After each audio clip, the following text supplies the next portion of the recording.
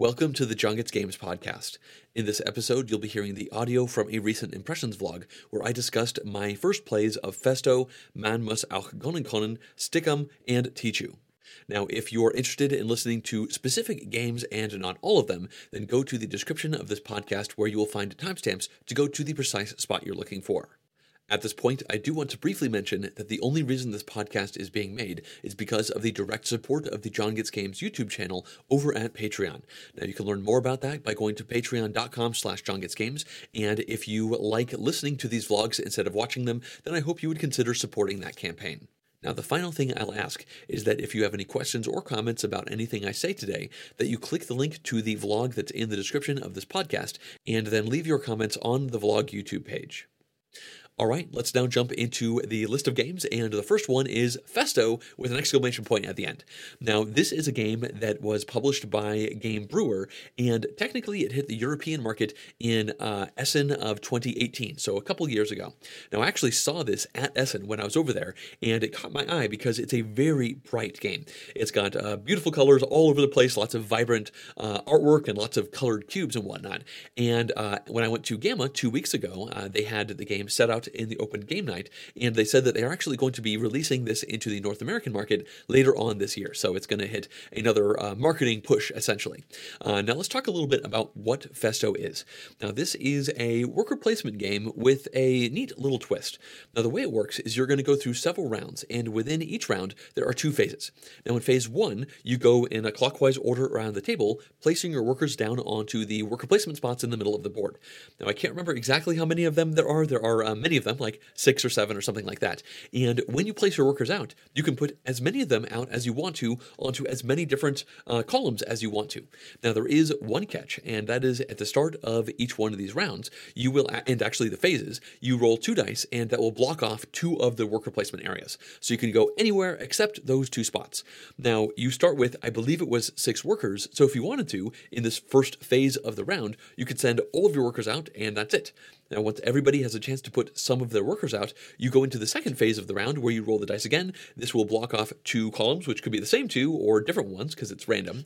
And then you once again go around the table having players put the rest of their workers out. So that means right there at the beginning, you have a pretty interesting decision of where do I put my workers, how many do I put out now, and how many do I hold back. Now, the reason for this is because once we finish that second phase, we will then go through and evaluate every single one of the worker placement spots, and the player who has the most workers there will get a better bonus than everyone else. I'm not going to go into all of the specifics of the gameplay, but you are trying to have a majority of your workers in these different spots. So what that means is, in phase 1, you might seed out a couple of workers here or there to kind of show some of the stuff you are thinking about doing, and then maybe hold on to a bunch to put them all out in the second phase, but you don't want to maybe put none out in the first phase because the spots that you really want to go to might be blocked by the die rolls.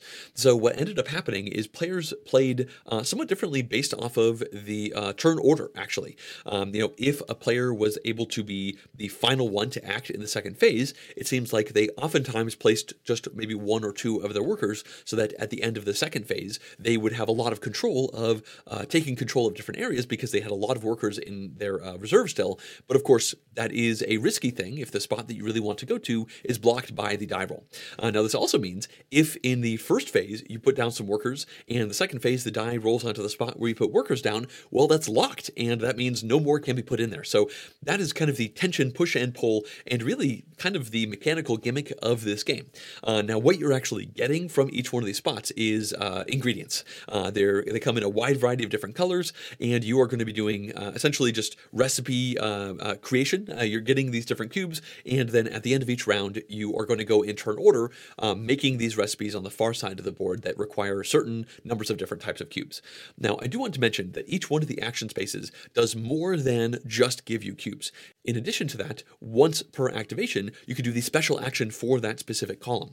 Now, they vary. There's a whole bunch of different ones. One of them lets you get a wild good. Another one lets you get a couple of bonus workers that you can place out in the next round. Another one lets you actually move workers in this round, and you can actually put them onto spots that were blocked off by the dice. So there are a variety of little combo things that people are doing as they're getting these cubes, and also trying to manipulate things so that they can get more cubes that they want. Now, the cubes themselves have a diminishing supply, so if lots of people go onto a spot, then not everyone will get those. So all of these things you are trying to balance, and then, of course, having the right cubes to finish the recipes at the end. So that's essentially how the game works, realistically. You do that 2-phase round, I believe it was 3 or 4 times, I can't remember specifically. And then once it's over, everybody counts up their points, and whoever has the most points wins.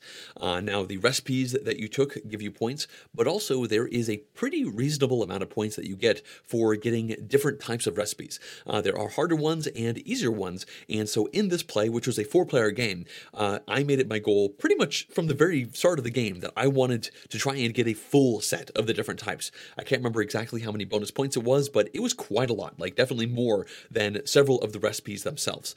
So right from the beginning, I was gunning to try and get these different recipes done. Now, you can fulfill multiple ones in each of the rounds if you can afford it, but those ingredient cubes can certainly be hard to get in large quantities anyway.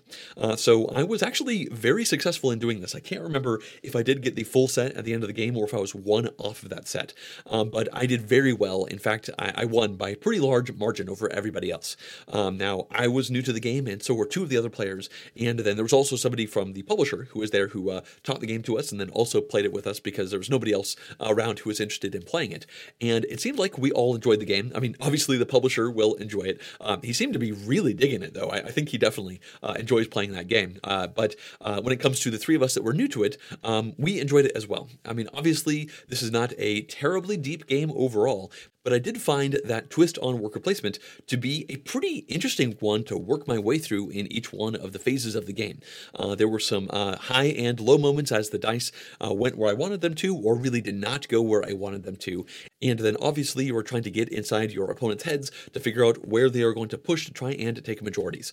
So I think at the end of the day, this is a game that I would have no problem playing again in the future. There is a bit of variability and replayability baked into the game too, because in each one of the rounds, there is a random event that comes out that could definitely affect things. It might make one of the specific actions on the board more powerful than before. It might do other things that make it actually easier to complete recipes in that given round, or a variety of other stuff. I only saw 4 or 5 of them. Again, I can't remember how many rounds the game was, but there was a pretty large stack of them. So overall, I thought Festo was fun. I think it's vibrant. I think it's very quick and easy to teach overall. I've essentially taught you 90% of the rules just going through here without even picking up any of the little pieces. So I think for a light to mid-weight kind of entry-level Euro game with some neat twists, there's a lot to like over here, and in the future, if I have opportunities to play this one again, I will likely take them up. Okay, let's now move on to the second game I will be discussing, and that is Man muss auch gönnen können, which is obviously a German title. I don't speak German, and I'm going to call it gönnen können from this point on, even though I'm sure that's also a awful way to say it in German. But either way, this is a new roll and write style game that came out in Germany very recently, and I bought this one on impulse from Amazon.de.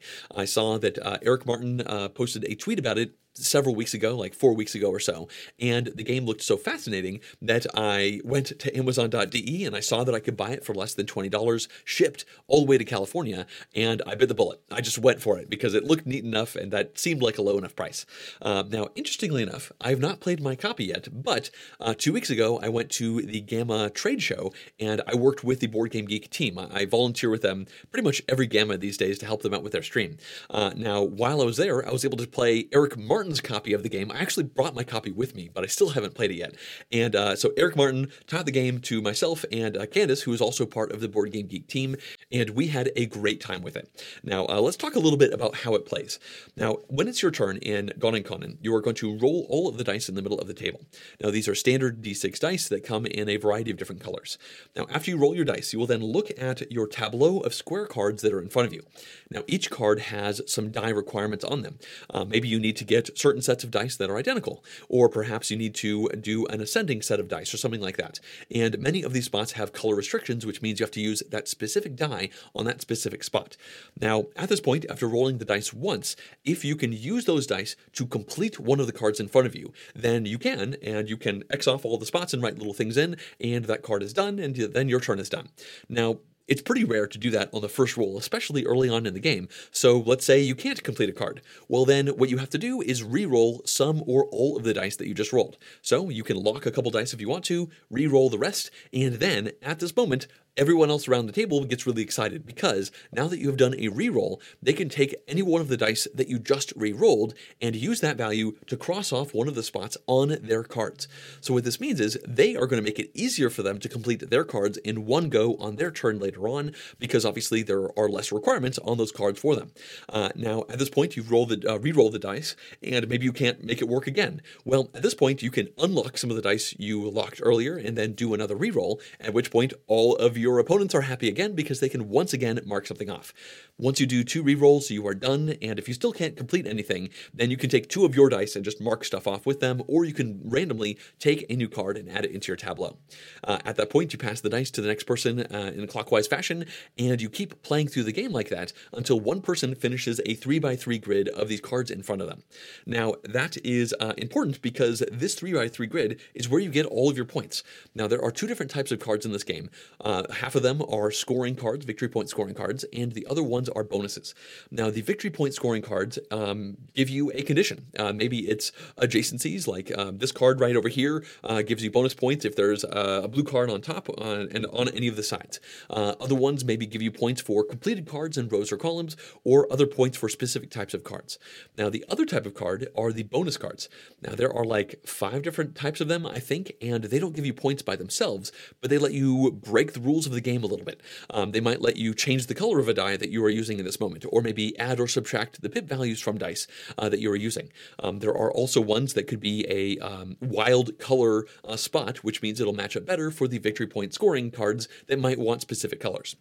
So what you're trying to do is balance how many of these bonus cards you take, which will help you unlock more opportunities to actually complete your cards, while also taking some of the scoring cards. If you have a 3x3 grid of scoring cards, that feels like it's probably the best, but you are really hampering yourself with not giving yourself extra pip value manipulations or color manipulations or that kind of thing.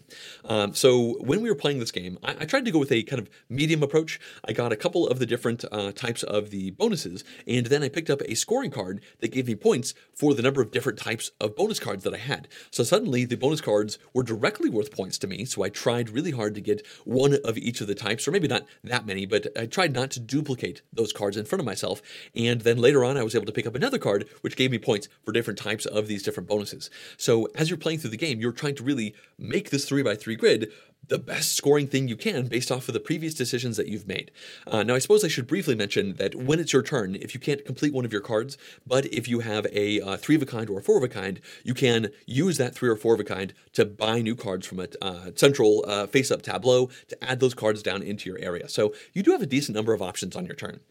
Now, at this point, I've only played the game once because, well, we played this at Gamma, and while we were at Gamma, that's kind of when the coronavirus thing really got real in America. So I drove home from Gamma, and I haven't seen anyone else in person since then. So I will likely play this again in the future. You can't play it 2-player. I just haven't played it with my wife yet. But I really liked this game. I loved the decisions that I was making. I was a little worried at first going into it about the randomness of the game. And a big part of that is because when I got the game into my house, I went to Board Game Geek, and there were 2 reviews already on Board Game Geek. One video review and one written review. And both of them had a pretty big negative about how random the game was. So I was kind of predisposed to be worried about the randomness. I guess that's a problem with reviews and listening to people who tell you what they think about games. So I went into the game apprehensive, but man, it worked for me. I really enjoyed it. There were some great highs, some great lows. I mean, usually lows aren't great, but like that moment when the dice don't do what you want to do, or it's great for your opponent, like it's still entertaining because you're still having a fun time as you're kind of going through all of this stuff. And there was a moment where I had just one die to roll, and it was an orange die, and it needed to be a 4, I think. And I rolled it, and it was a 4, and I literally stood up and yelled. I was so excited for it. We were playing this game in kind of the open area of the coffee shop. It's indoors over there at Gamma, but we're like surrounded by people, and I just yelled so loud. I felt a little bit weird about it, but I was very into the game. I was super vested in it. And of course, Eric and Candace were just laughing because of how ridiculous it all was. So anyway, when the dust settled, Eric won. Unfortunately, I really thought I was going to win with that roll, which was just awesome. It got me so many points. Man, I really thought I was going to have it in the bag. And at that point, Eric said that he was undefeated at the game, actually. I think it was his 4th or 5th play, and he had not lost at all. So that's an interesting argument against randomness if the same person keeps winning over and over again. But that being said, they've also played the game the most, so there's experience there. But again, I guess that feeds into the argument that you can be good at this game and, work around the whims of the dice as they come out. So I am very much looking forward to playing this one more in the future. It is a super neat way to calculate all these points. Use dry erase markers as you mark this stuff off. And in a lot of ways, this feels like a, more advanced version of Silver and Gold. They're quite different games overall. Silver and Gold is also a game with cards where you write on with your with a dry erase marker. And I actually bought a copy of Silver and Gold. I liked it so much at BGGCon last year, and I still haven't even popped it out of the shrink. And now I'm a little worried that I might actually never play that game because I think I would just rather play Gunning-Conan. So either way, I have lots of high hopes for playing Gunning-Conan more in the future, although I will probably not have opportunities to play it with more than one other person for many months at this point because life is a little weird and I have not found Gunning-Conan online yet. But either way, that's going to wrap up my thoughts about this one. Big thumbs up for me about Gunning-Conan. Okay, let's now move on to the third game I will be discussing, and that one is Stick-'em. Now, it's possible that you've heard of the previous name of this game, which is Stichhelm, or Stickhelm, again, a German name. And Stickhelm, what came out, I think we looked it up, it was like 91? I think, or maybe it was 2001. I didn't do my research. A long time ago, many decades ago. This is a really old game. Yeah, I'm pretty sure it was 91. So this is a trick-taking game that is all about pain, I guess. I mean, obviously the new name is Stick-'em, and there is this thing in the game called a pain suit. So I think let's talk a little bit about how it plays, and then I'll discuss how this one play of it went. Now, mechanically, the way this works is it is a trick-taking style game where you're going to play one card into the trick every single round, and then whoever wins the trick gets all of the cards. So that's really standard stuff. Now, the way it works is in this game, there are a number of suits equal to the number of players. Now, if you are the starting player for that specific round, you can play any card that you want from your hand, and let's say I played a red card. Now that there is a red card out there, the next person can go, and they can play any card that they want to in their hand. So right from the get-go, this breaks a lot of norms of trick-taking type games where you have to follow suits and that kind of stuff. No, you can play literally any card in any hand. There are no rules restrictions for this. You just want to play the cards that are good for you. Now, at this point, let's say I put that red 7 down, and then the person to my left put down a purple 2. Now, there are 2 different colors, and the way this works is at the end of a round, if every single card in the trick is the same color, then the player who put the highest value of that color is going to win it. However, if there are any colors in that trick that are different than the lead color, then the highest non-lead color card is going to win the trick. So what that means is, as the person leading into the trick, you are not very strong to actually win that trick at all. You could play the most powerful card for that suit, the red 14 down, and someone plays a purple 1, and that's more powerful than your 14 red. So it definitely is a game about not continuing to win pots. Now, that's the kind of a weird mechanical way that the game works, but the way this all comes together is the pain suit that I mentioned briefly before. Now, at the start of each one of the rounds of the game, you're going to look at all of your cards, and you're going to pick one of them out and put it face down on the table. At that point, once everyone has decided, you flip it over simultaneously, and that card is your pain suit. So let's say that was a red card that I put down in front of myself. It was a red 2, let's say. Now, what that means is, once this round is over and everyone has played every single card that they have in their hand, we will then score points for the cards in our trick pile, the cards that we were able to win from the tricks. Now, you are going to gain 1 point for every non-pain suit color card in your pile, and you will lose points equal to the value of the cards that match your pain suit. So that means I could have 6 non-red cards, which means I get 6 points, but if I have a single red 6, then that's a negative 6 points. Also, that red 2 that I put down to start off the pain suit is also negative points. So that means I started off in the hole minus 2 points. So what you're trying to do is claw out tiny amounts of victory points while dodging the massive bombs of negative points that could be coming your way. Now, obviously, everyone can see what everyone's pain suit is. So while you're playing these cards out, there can be kind of groupthink moments where you try to all play specific color cards so that one person takes a bunch of negatives. Like, let's say I led that red, and red is my pain suit. Now, this person plays a red, and that person plays a red, and that person plays a red. Well, at this point, let's say I led with like a red 10, and the 10 is the highest, then I'm in a lot of trouble because that's a bunch of red cards that are heading my way, all of which are negative points. This could be like negative 25 points at this point. Now, at this moment, the person to my right is going to play the last card. If they play a red card that's lower than 10, then I get all of these negative points and I am in a world of trouble. However, if they play literally any other color because it's off suit to the color that's out there, then they win it. They could win that with a purple 1, for instance, and then all of those cards are worth 1 point each for them, as long, of course, as they don't match the same paint suit. If they do, then things get even more creative and strange. So this game is all about playing the cards that you have in your hand, playing off of your opponents, not being sure what your opponents are going to do, and then constantly being terrified that someone is going to manage to land that 14 value card into a trick that you are winning, because obviously losing 14 points is a big deal. So let's circle back to my experience of playing this game. I've played it once. I actually remember this being played a bunch in my board game group back in like 2009, and I never had a chance to play it because there was kind of this impression of like, oh, this is a really weird, hard game, and we're playing it, so why don't you play something else? There's a little bit of a vibe going on there. So I just assumed it was a really complicated trick-taking game. Well, it turns out it's not complicated at all in its rules. But what actually happens when you're playing this game is your mind just melts out of your ears trying to figure out how this all works because it breaks the norm so much, and the strategy behind what cards you pick can be so hard to figure out. Now, we were able to play a 5-player game of this. We played it actually just after we played Gone Conan, and we played it with Clay Ross from Capstone Games, who is going to be publishing this again. Actually, they got the rights to it, so that's part of the reason for the rename. They're calling it Stick'em with the Capstone Games version. He taught the game, and we played it, and we had so much fun with this game. I mean, maybe just the vibe was good. We played this right after Gone Conan, where I was having a great time, but we laughed so much. There was yelling, there was laughter, there were groans, there were so many high moments as we played this game, and it was a roller coaster for the points as well. The person to my left, Justin, kept getting so many negative points at the beginning of the game. They were in the whole like negative 45 at some point, at one point in the game. I think we played through 5 full rounds, like 1 round per player, and like after the second round, he was still at like minus 40.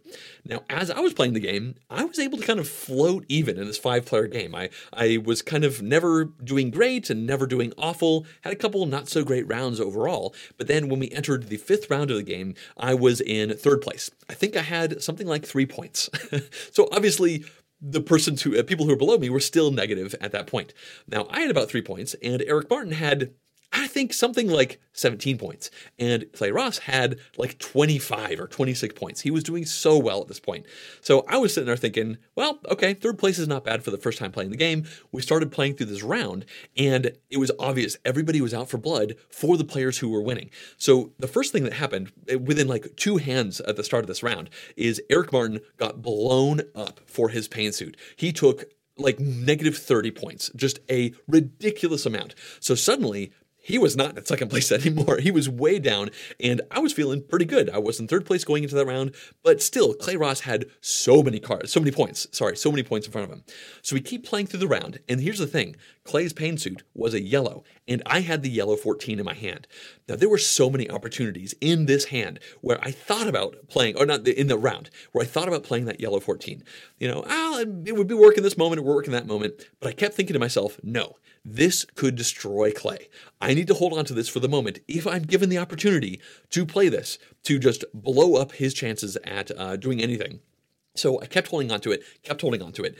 We started playing all of these cards in our hand. It's like 14 cards in our hand. It came down to the very final card in our hands. And it starts off with a yellow card being led. So that happens, and then another yellow card comes down, and then Clay has to put his last card down, which is like I don't know, purple something. I can't remember what it was, but it was not yellow, which means it's now winning that trick. And then Eric plays a yellow, and then I throw down my yellow 14, and I think Clay just about fell out of his chair. It was amazing. It was probably like negative 40 points in that one hand because all of us were hoarding the big yellows to try and blow the leader up for the game. So then, obviously, that was the game being over. I played the last card, which was that yellow 14, and we counted up the points, and I won with a score of like 8 or something like that. So both of the leaders were just knocked down from so far up. And I know that maybe this is too much nitty-gritty detail for this impressions vlog, but I just wanted to put you into that moment.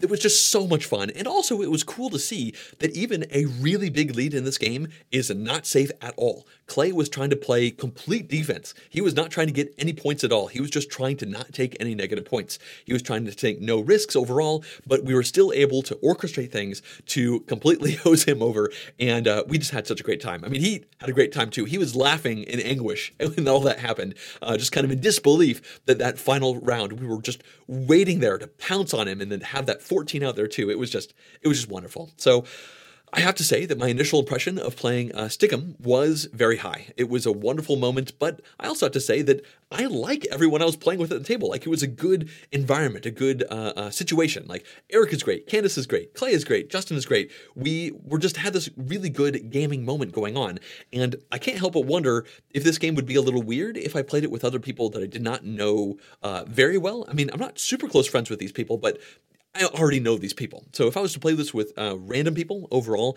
it might be a little bit different, especially if they had trouble with the idea of taking these points. I think you definitely have to go into this game knowing that right there on the box, it's got a person with like a pin. Like, this is a game about pain. This is a game about taking negative points and doing the best thing that you can with it.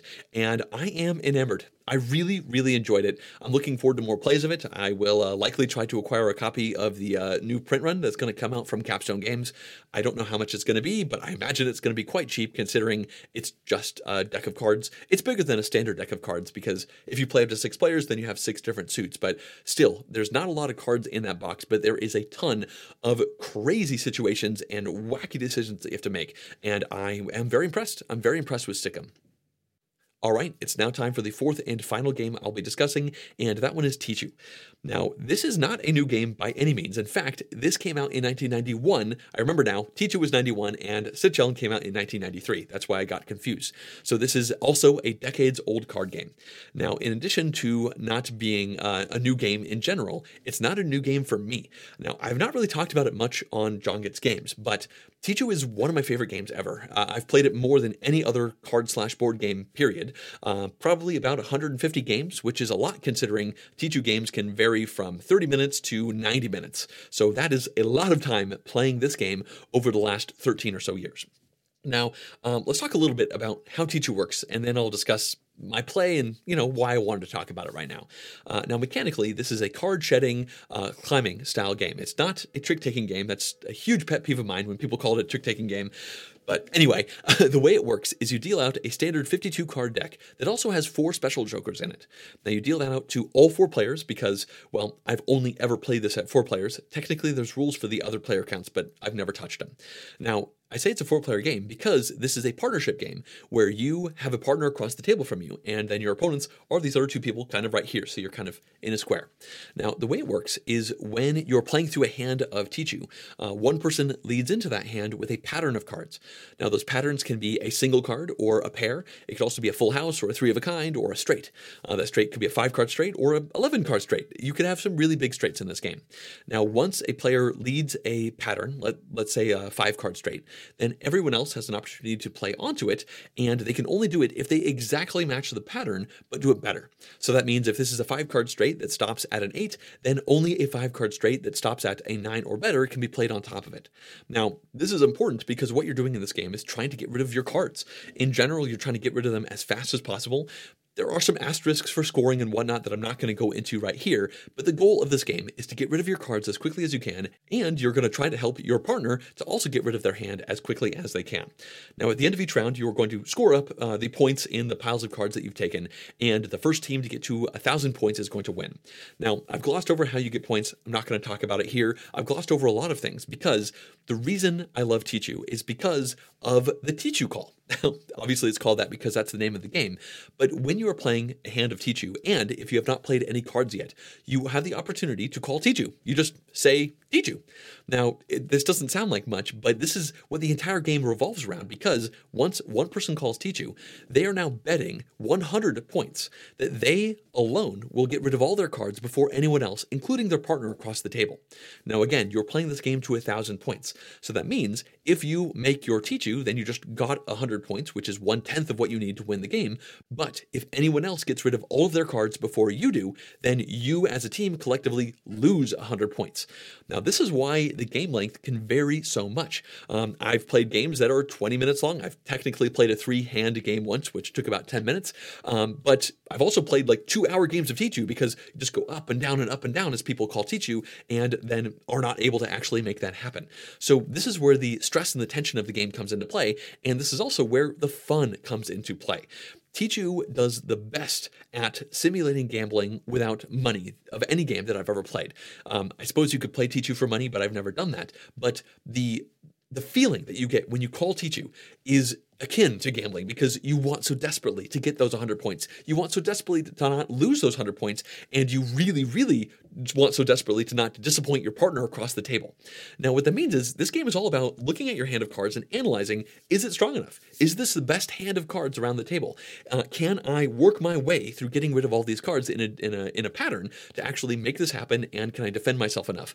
And if you did not call Tichu, but your partner did, then you have this other metagame going on where you're trying to kind of read their mind for what they need so that you can kind of help them out. If you take the lead, you can probably try to put down cards that you think will help them to get rid of their cards. There's just so much mind games and mind melding going on with this game, and the highs and lows are supreme as you are seeing these calls happen. Now, it's to the point where, in my opinion, A Hand of Tichu is not interesting unless one person calls Tichu. And in fact, in the old group I used to play, if nobody called Tichu, then we would call it a friendly hand, and we just try to get through it as quickly as possible. Now, there are ways to get a decent amount of points, even as much as 200 points, in a friendly hand. And again, I'm not going to go into the specifics, but I do want to briefly talk about those 4 special cards that I alluded to earlier. Now, one of them is the 1. It's a value 1, so it's obviously lower than 2, which is normally the lowest card in a standard deck. Now, the person with a 1 gets to start things off, and it's a 1, and it can go into a straight. It's not that interesting, but when you play it out, you could wish for a card, and then the next time someone can legally play that card, they're forced to, which can be quite interesting. The next type of card is the Phoenix. Now, the Phoenix is a wild card. It can be any type of card that you want for any of these different patterns, which is great, but if you have the Phoenix in your scoring pile, it's worth negative 25 points, which isn't good. Next up is the Dragon. You can only play the Dragon when a single card type of pattern is out there. So you can't play a Dragon with a pair or a full house. Just single cards out there, and the Dragon is the biggest single card in the game. And I'm going to stop talking about scoring, but the Dragon can give points to your opponents, which you don't like, but it could let you win the hand. Lastly, there is the Dog, which is the weirdest card in the game. With the Dog, you actually play it, and you give it to your partner, and then they start. So you never actually play the Dog amongst any of these other cards, but if you have the Dog, and your partner is going for a Tichu, and you are able to win a hand, then you can play the Dog to give your partner the ability to continue trying to get rid of their cards. So there is a lot more going on to this game with grand Tichus, and of course the minutiae of scoring that I'm not going to discuss here, but I wanted to talk about it here because I think it's an amazing game. I obviously love this game overall, and it was so exciting to teach this to new people to the game and to have them latch onto it so much. Now, here's the thing about Tichu. I have not technically played it in about 5 years. However, in the previous 5 years, I've tried to teach it several times, and I haven't logged any of those plays because they kind of died after like 2 or 3 hands with people just not getting it. Now, this game does not seem that complicated to me because I've played it 150 plus times, but for new players, it can be a bit overwhelming with all of these little rules. Now, when we were at Gamma and playing Stitcheln, I asked Clay if he'd played Tichu before, and he said no, and he emphatically said that he would love to play it, but he's never had an opportunity. Now, I latched onto that because I love this game so much, and he seemed so interested. So the next night, I was able to teach Clay and Justin, who also works with him at Capstone Games, and I was able to rope in Eric Martin to help us out as well. And this is key, and I really want to harp on this because if my enthusiasm has made you want to try this, then I have some roadblocks that I want to tell you about that I want you to avoid. Now, if you want to learn how to play Tichu, and you are playing it with yourself and 3 new people, it's probably not going to work out very well. The best way that you can learn Tichu is to have 1 or 2 new people and then have 2 or 3 experienced people around the table. Now, this is what happened because Eric Martin is very experienced with the game. I forgot to ask him how many times he's played, but he very, very much knew the game as well. So we were on different teams with obviously new people on the other side. I played with Justin on my team. And I was teaching the game, and you kind of teach it in phases. It was probably 6 full rounds, maybe 5 full rounds before we taught all of the rules to the game to try and work them into it, and they were loving it. But again, I've taught this unsuccessfully many times in the past, where just I knew the rules and 3 people didn't, and it was slow and sluggish, and people didn't understand when they should call Tichu. And again, if people aren't confident to try and call Tichu, then the game is nowhere near as interesting. The game is all about those Tichu calls. Fortunately, Justin and Clay are experienced card players. It sounds like they played a lot of euchre and whatnot, and they just jumped right into it. Like pretty much the moment I mentioned that a grand Tichu could exist, which again I'm not going to explain, the next hand Clay did it. It's a 200-point bet, and I think he made it. I can't remember exactly, but it was just wonderful. So exciting to see the game play out that way. And for a rules teacher to have so many kind of dud teaches over the last several years and then have one work so well just had me riding on clouds. Like I just floated back to my hotel room that night. I had so much fun with it because we just had collectively so much fun. Also, there were some wonderful moments with just like zany things that don't normally happen that happened way before we would it even should. And there was this awesome thing that happened where Eric was sitting to my left and a situation would happen and we just look at each other with a smile and Clay and Justin be like, what? And we're just like, you'll find out in a second. Just because just that kind of mind connection of 2 people who have played Tichu so many times, but never actually played together was also kind of interesting, especially when you consider that, we've played it so many times, but never together. Well, so many of our conventions were the same and so many of our thought processes were the same. And it's just interesting to play this game with somebody else who knows it so well, but you've never actually played it with before. So I strongly advise that anyone who's interested in playing Tichu, maybe try to find somebody who likes it, who knows it already, who can teach it with you. If you want to try this with nobody who can teach it to you, if it's like you and 3 of your friends and you're all new to it, then my biggest piece of advice to you is call Tichu. Do it as early as you can. Start making mistakes. Oftentimes people play to 500 points instead of 1,000 for their first play. And the only way you will learn how strong your hands are, and more often how weak your hands are, the holes in your strategy, is to call Tichu and have it lose. And if you call often and you tell everyone, let's just go for it. Don't be too worried. Don't be concerned. If you think your hand looks pretty good, if you got some aces and you got a dragon, call Tichu, give it a shot. You might not make it. We might lose the points. We can always stop playing after 3 or 4 hands, but even if people enjoy those 3 or 4 hands, then you're more likely to come back and play the full game overall. So I should probably stop talking about Tichu at this point, but this was just a great opportunity for me to talk about one of my favorite games ever in this Impressions vlog. It was a wonderful experience, and one last thing I do want to mention is that you don't actually have to buy this game. You can play this game with a standard deck of cards that you buy, because the standard deck comes with 2 jokers, and those 2 other cards that usually have advertisements on them, well, you can just get out a Sharpie and write Dog, Phoenix, 1, Dragon on them and play with that. Of course, it is fun to play with the actual cards with the cool art and on it, so I'm not advising people not to buy the game, but I'm just saying if you are in a situation where you'd love to try it and you don't have a copy around you, you can. We actually used some ex-casino poker cards at the Peppermill Casino where Gamma was, and I actually have that in my convention backpack for the future. I will likely play that copy again, or I certainly hope to, because I'm kind of reinvigorated after having that great teach go by. I'm like, okay, yeah, I want to keep trying to make this game happen because it's so much fun. So yeah, I think that is going to wrap up Tichu, and that's also going to wrap up this Impressions vlog. At this point, things are going to get a little bit strange for future Impressions vlogs. Obviously, the world is an odd place at this moment with shelter in place and, the coronavirus going around everywhere and all sorts of lockdowns happening. I live in the San Francisco Bay Area that's been in a shelter in place mode for about 10 days at this point. And what this means is I've actually been getting quite a bit of gaming in, but it's all been online with friends. So for future Impressions vlogs, I think I'm going to keep trying to do them, but for games that I played online, as I take screenshots in Tabletopia or Tabletop Simulator as I'm playing through these games. So I do hope that there will be more of these Impressions vlogs coming out soon, but I'm not going to be really working through my review pile of actual physical board games that much. I might play some of them 2 players with my wife Jessica, but for the most part, it's going to be a little different in the future. They're still board games, obviously, even when they're played online. So hopefully I will have these coming out somewhat often, but I'm not sure how many new games I'll be playing versus games I already know and can teach other people on the internet. But either way, I think that's going to wrap up this podcast. Now, again, if you have questions or comments about anything I've said today, then please click on the link to the vlog page on YouTube and leave those comments there. Thanks for listening.